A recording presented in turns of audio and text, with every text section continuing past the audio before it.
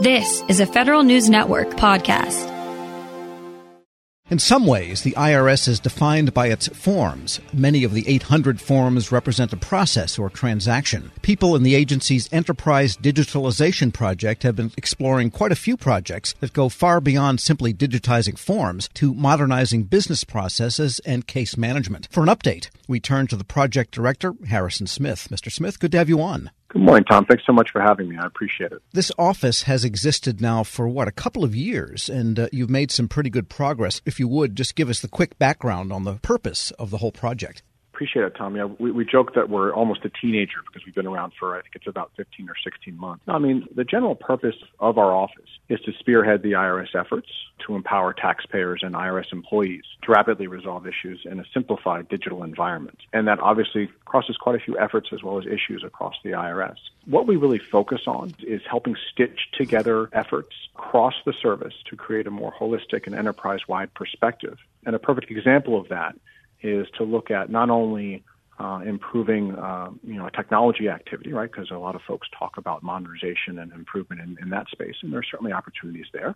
But that's the prerogative and the authority of the Chief Information Officer, Nancy Seeger. We frequently work with Nancy and her team, but we look at improving business processes and policy positions in order to optimize both the processes that exist without technology, but also to optimize our existing and new technology investments. So we want to make sure as we are investing or continuing to work with technology that we've got the business processes and the policies lined up in such a way where we're making the best use of that effort that's driven and governed by the Chief Information Officer. The other piece that's really important is, as you noted in the lead-in, the forms are frequently a focal point for the IRS. We have, I think the number is 1,439, and that's certainly a large number, but it really does focus on how we engage with the taxpayer and the public and making sure that we optimize our processes so that is a straightforward and frankly simple solution and an experience that it can be.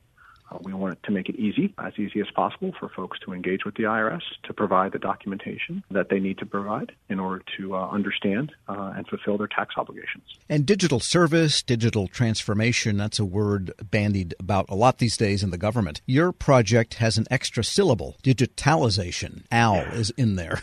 And so I've heard you speak before, and there's a definitive meaning to that word digitalization as opposed to just digitization. And tell us that distinction. Yeah, Tom, sometimes we struggle with it ourselves. We sometimes just go with Team Digi to explain our office. But no, so I'll start with digitization because that's the first piece. Digitization in the way that we use it is simply the process of making a paper item digital. And the example, and I'll tell a quick story about my mother in a moment to highlight the differences between digitization, digitalization, and digital transformation. So digitization is simply making a paper item or perhaps a recording into a digital item that can be moved digitally as opposed to physically.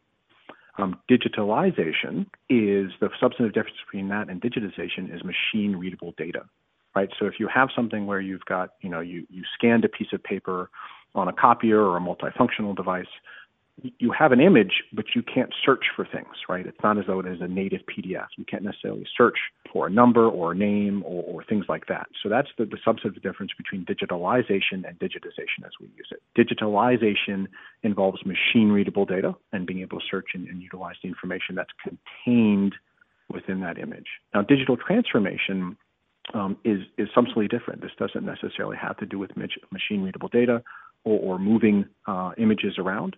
It has to do with optimizing technology in order to improve the taxpayer experience and our functioning.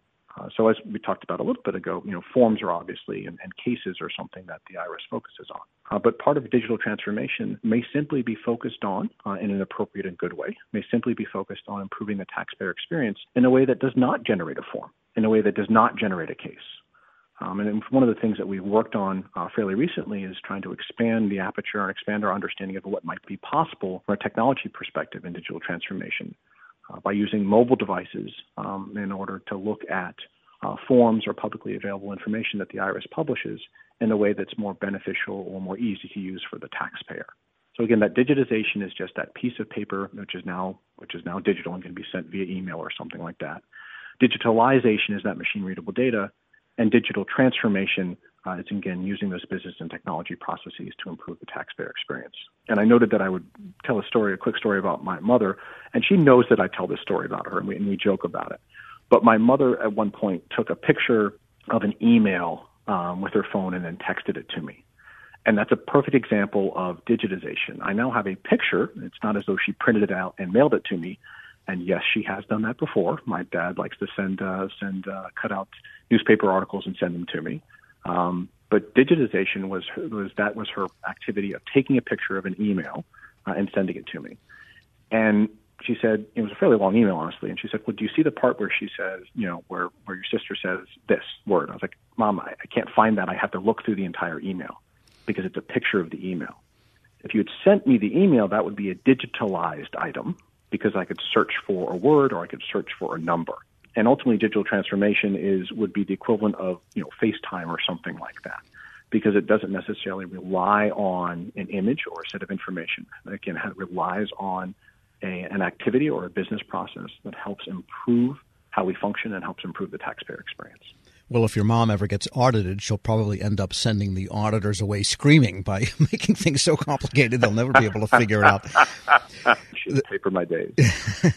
We're speaking with Harrison Smith, Project Director for Enterprise Digitalization Management at the IRS. Tell us about some of the projects you've done so far in these 16 months.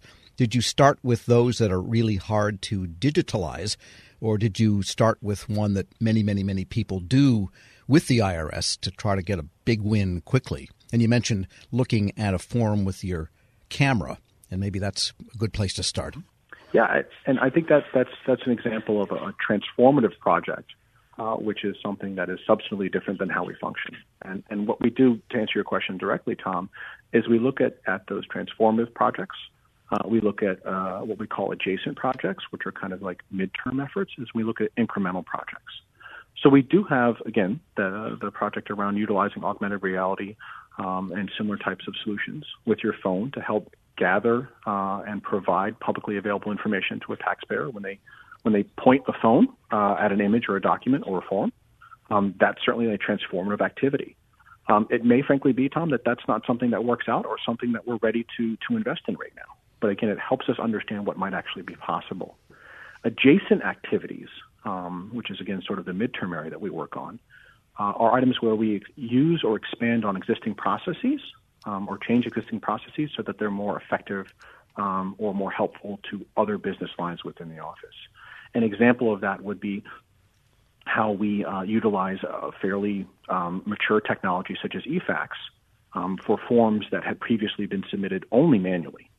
By doing that, by again using that adjacent technology and that adjacent perspective, we were able to accelerate throughput for more than 30,000 forms that the IRS receives on an annual basis. We were able to accelerate throughput by 81%. And that was, again, something that was an existing technology, an existing business process, but we expanded it and tweaked it in a way where it could be used for other items. And then there's the incremental piece. And the incremental is really the near-term items that we're able to look at and hopefully certainly less than 9 months, hopefully less than 6 months, and maybe even closer to 3 months. And those could be things like policy decisions that are fairly straightforward that the IRS has a lot of latitude on, or could be something a little bit more robust, like what we tackled for retention periods for one of our forms. We recently reduced the retention period for a form from 75 years to 40 years. That seems like a fairly mundane activity, but it will enable us to save somewhere in the neighborhood of $19 million over the next 30 or so years. And that's just one of the forms that we retain. And again, as I noted before, we do have 1,439. And so making sure that we look at forms, making sure that we look at business processes, making sure that we look at things like policies around signatures and wet signatures, and also there's more transformative pieces. We look at all three of those areas, that incremental, that adjacent, and that transformative, across our portfolio of projects. And the IRS, of course, has been struggling largely with modernization for probably 25 or 30 years now, different projects, different offices, and so forth. But one of the enduring issues for government is they often chase projects long after it's clear maybe they're not worth chasing, and so good money goes after bad. You've developed a much quicker way of evaluating whether to continue investing in a project, and I think that's useful for everybody in government to hear. Yeah, Tom, and I think the piece here that we sometimes as individuals or whether or not we're in the government or another type of bureaucracy or just in our home lives that we struggle with is a sunk cost bias, right? We say, hey, we've worked really hard on this. We've got a lot of time built into this. What's another 6 months? What's another $6? What's another $60,000? Whatever the metric is. And what I get especially grateful for, honestly, especially during the holiday season, is the support of senior leadership, not only from the commissioner and the deputy commissioner standpoint, but across the leaders within the IRS, is the support of really from a perspective of, hey, this may not be the right time to do this. And that's not a bad thing. And so we've looked at projects which we've set aside for 6 months to say, hey, this is not the optimal time to do this.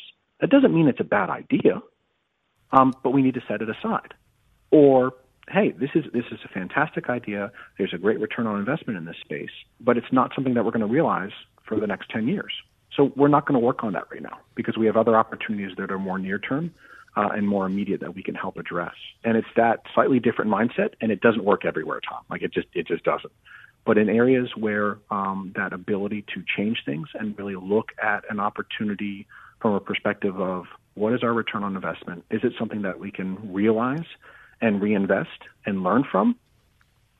That's the way we look at things.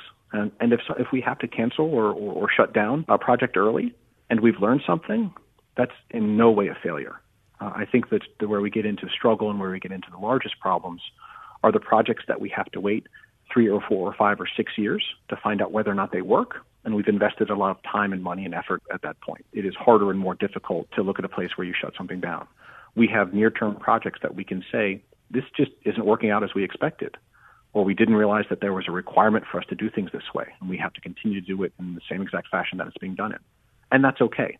And if we can make those decisions in 6 months or 6 weeks or 6 days, that's a win. That's not a failure. That's actually a win. And so that's the cadence and the perspective that we bring. So it's almost an iterative, agile approach to project management and even contracting that goes along with the iterative, agile approach to development itself.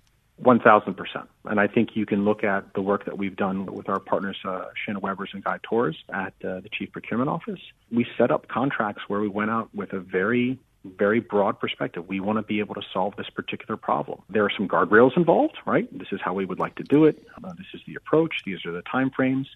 But we said up front, hey, we may award 3 or 4 or 5 contracts. They'll be around for anywhere between 30 days and 6 months. But we don't plan on awarding options or providing future funding to everyone. We anticipate this being an iterative process where we learn and grow and really focus our investments in particular areas.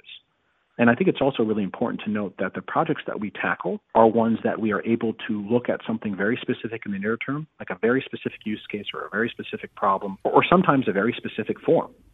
And if that project is successful, then can we expand it and scale it to other places? And those are the ones that are particularly interesting and show such a great opportunity for enhancement and scaling, are the ones where we can test something in the near term in a very specific way with constraints and tactical goals. But then going forward, we can utilize other forms or other processes or other offices. Those are the ones that are particularly interesting to us and really show a huge benefit and opportunity for growth. And finally, you're expecting some output from contracts on the streets now very shortly, and then there will be kind of a winnowing down of contractors to proceed with some of those projects? Yes, those are established as part of the option period. So the contractors and industry partners, as we like to call them, do know when they are coming. But we are looking forward to identifying specific outcomes and specific possibilities. And again, if it's not something that's going to work right now, that's okay. We may not award any additional funding. What we're looking at in particular for our optical character recognition pilot is, are we able to extract machine readable data out of low resolution images? And we define low resolution at 120 dots per inch. And if we're able to do that with a publicly available form that we've provided the industry partners, then excellent. What's the throughput? What's the return on investment? And can we start looking at other forms where there are other opportunities to get access to more machine readable data for more information? And having that capacity and that understanding of what actually has worked with a specific use case and then applying it to other use cases, that's the area that we're really excited for. In some cases, we've been able to identify a 25x increase over our current throughput or our ability to analyze information. And that's something that we're really excited about testing and making sure actually works in our environment before we expand it to other projects and other forms. Harrison Smith is Project Director for Enterprise Digitalization Management at the IRS. Thanks so much for joining me. I appreciate the time, Tom. Have a great day. We will post this interview at federalnewsnetwork.com/Federal Drive. Hear the Federal Drive on demand. Subscribe at Podcast One or wherever you get your shows. Hello, and welcome to the Lessons in Leadership podcast. I am your host, Shane Canfield, CEO of WEPA. Today, I'm thrilled to be joined by Vice Admiral Cutler Dawson. Cutler has had an incredible career serving our country for 35 years in the Navy, where he attained the rank of Vice Admiral. During his service, he had numerous assignments afloat and ashore, including Commander, 2nd Fleet, Striking Fleet Atlantic, and in Washington at the Pentagon and on Capitol Hill, where he was the Navy's Chief of Legislative Affairs. Immediately following his retirement from active duty in 2004, he became the president and CEO of Navy Federal Credit Union, the world's largest credit union, where he served for 14 years.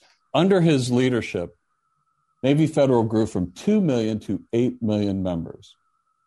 Phenomenal. Cutler, welcome and thanks for joining me. Thank you, Shane. You've had a fascinating career across both military and the private sector. Can you tell us a little bit more about your background and your professional journey? Well, I started out at the Naval Academy, where I graduated in 1970, and then, as you mentioned, spent 35 years in the Navy with 6 actual afloat commands. The first one was when I was 27 years old. I didn't know enough to be scared of anything, and it was probably one of the highlights of my career. And then after I retired, after 35 years, I went to work at Navy Federal Credit Union as the CEO, where I spent my next 14 years. I'm currently retired and enjoying life, and it's been a great run for me. How would you describe your leadership style, and how's that developed over the years? My style has been quite consistent.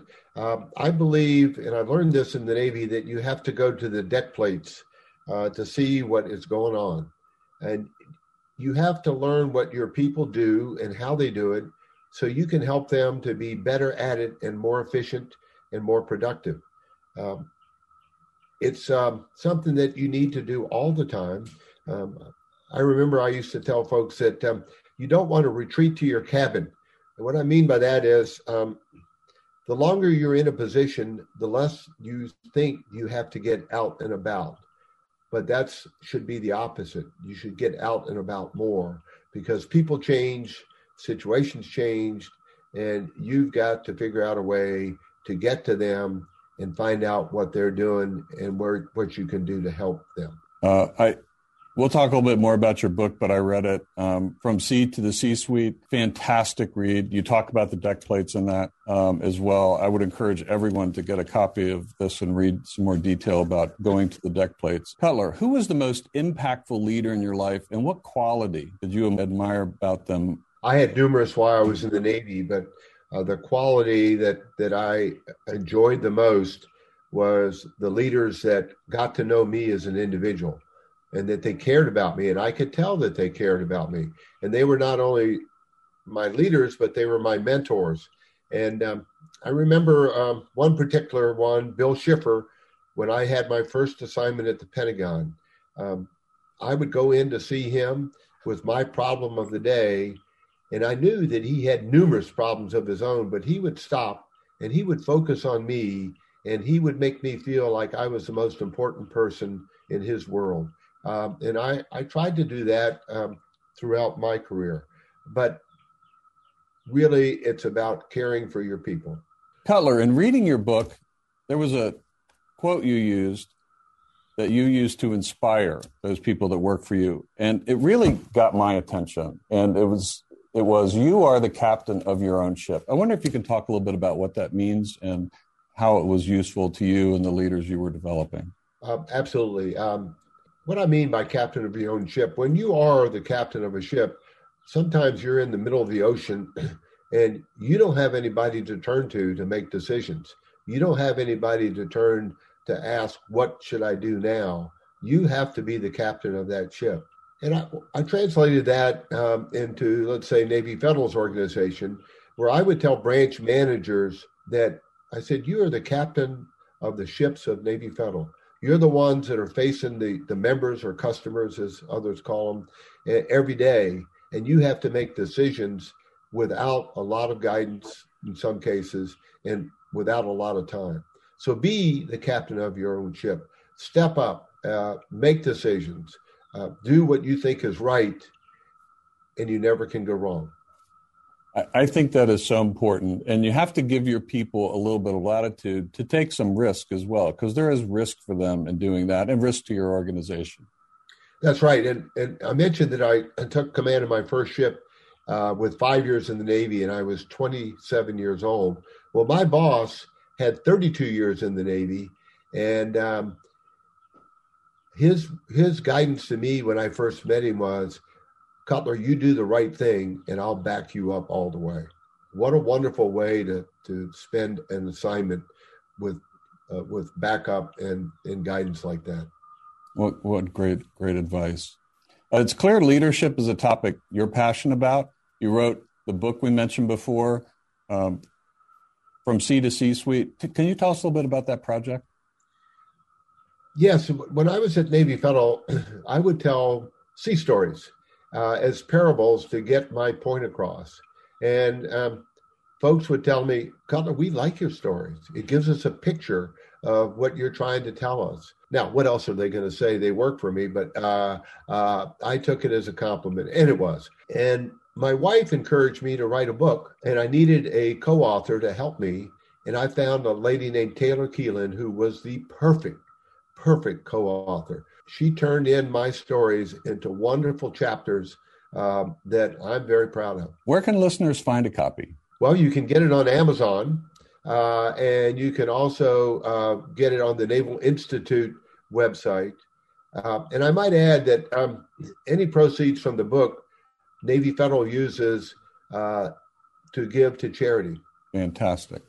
Cutler, thank you very much. Really enjoyed your time and your lessons in leadership and sharing with us your life story. And I've learned a lot, both from talking to you today and reading your book. And thank you very much for your time. It's my pleasure. And I would like to add one thing, if I could, Shane. During my assignments in Washington, D.C., I gained the utmost respect for the civilians that work here every day. They're hardworking, they're dedicated, and they have my eternal gratitude. I got to come and go from the Pentagon. They stayed every day and worked in Washington when I got to go out and enjoy being at sea. Perfect. Thank you.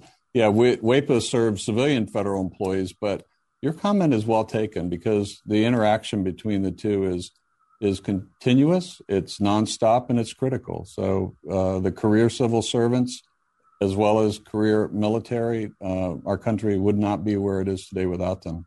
I totally agree. And I can tell you from the U.S. Navy standpoint, we couldn't operate like we do without them being the backbone of what we do. Thank you very much for your time today, Cutler. And to everyone listening to Lessons in Leadership podcast, we'll see you next time. This episode is brought to you by Zelle. Whenever you're sending money through an app or online, it's important to do it safely. Here are a few helpful tips. First, always make sure you know and trust the person you are sending money to. Second, confirm you have entered their contact details correctly.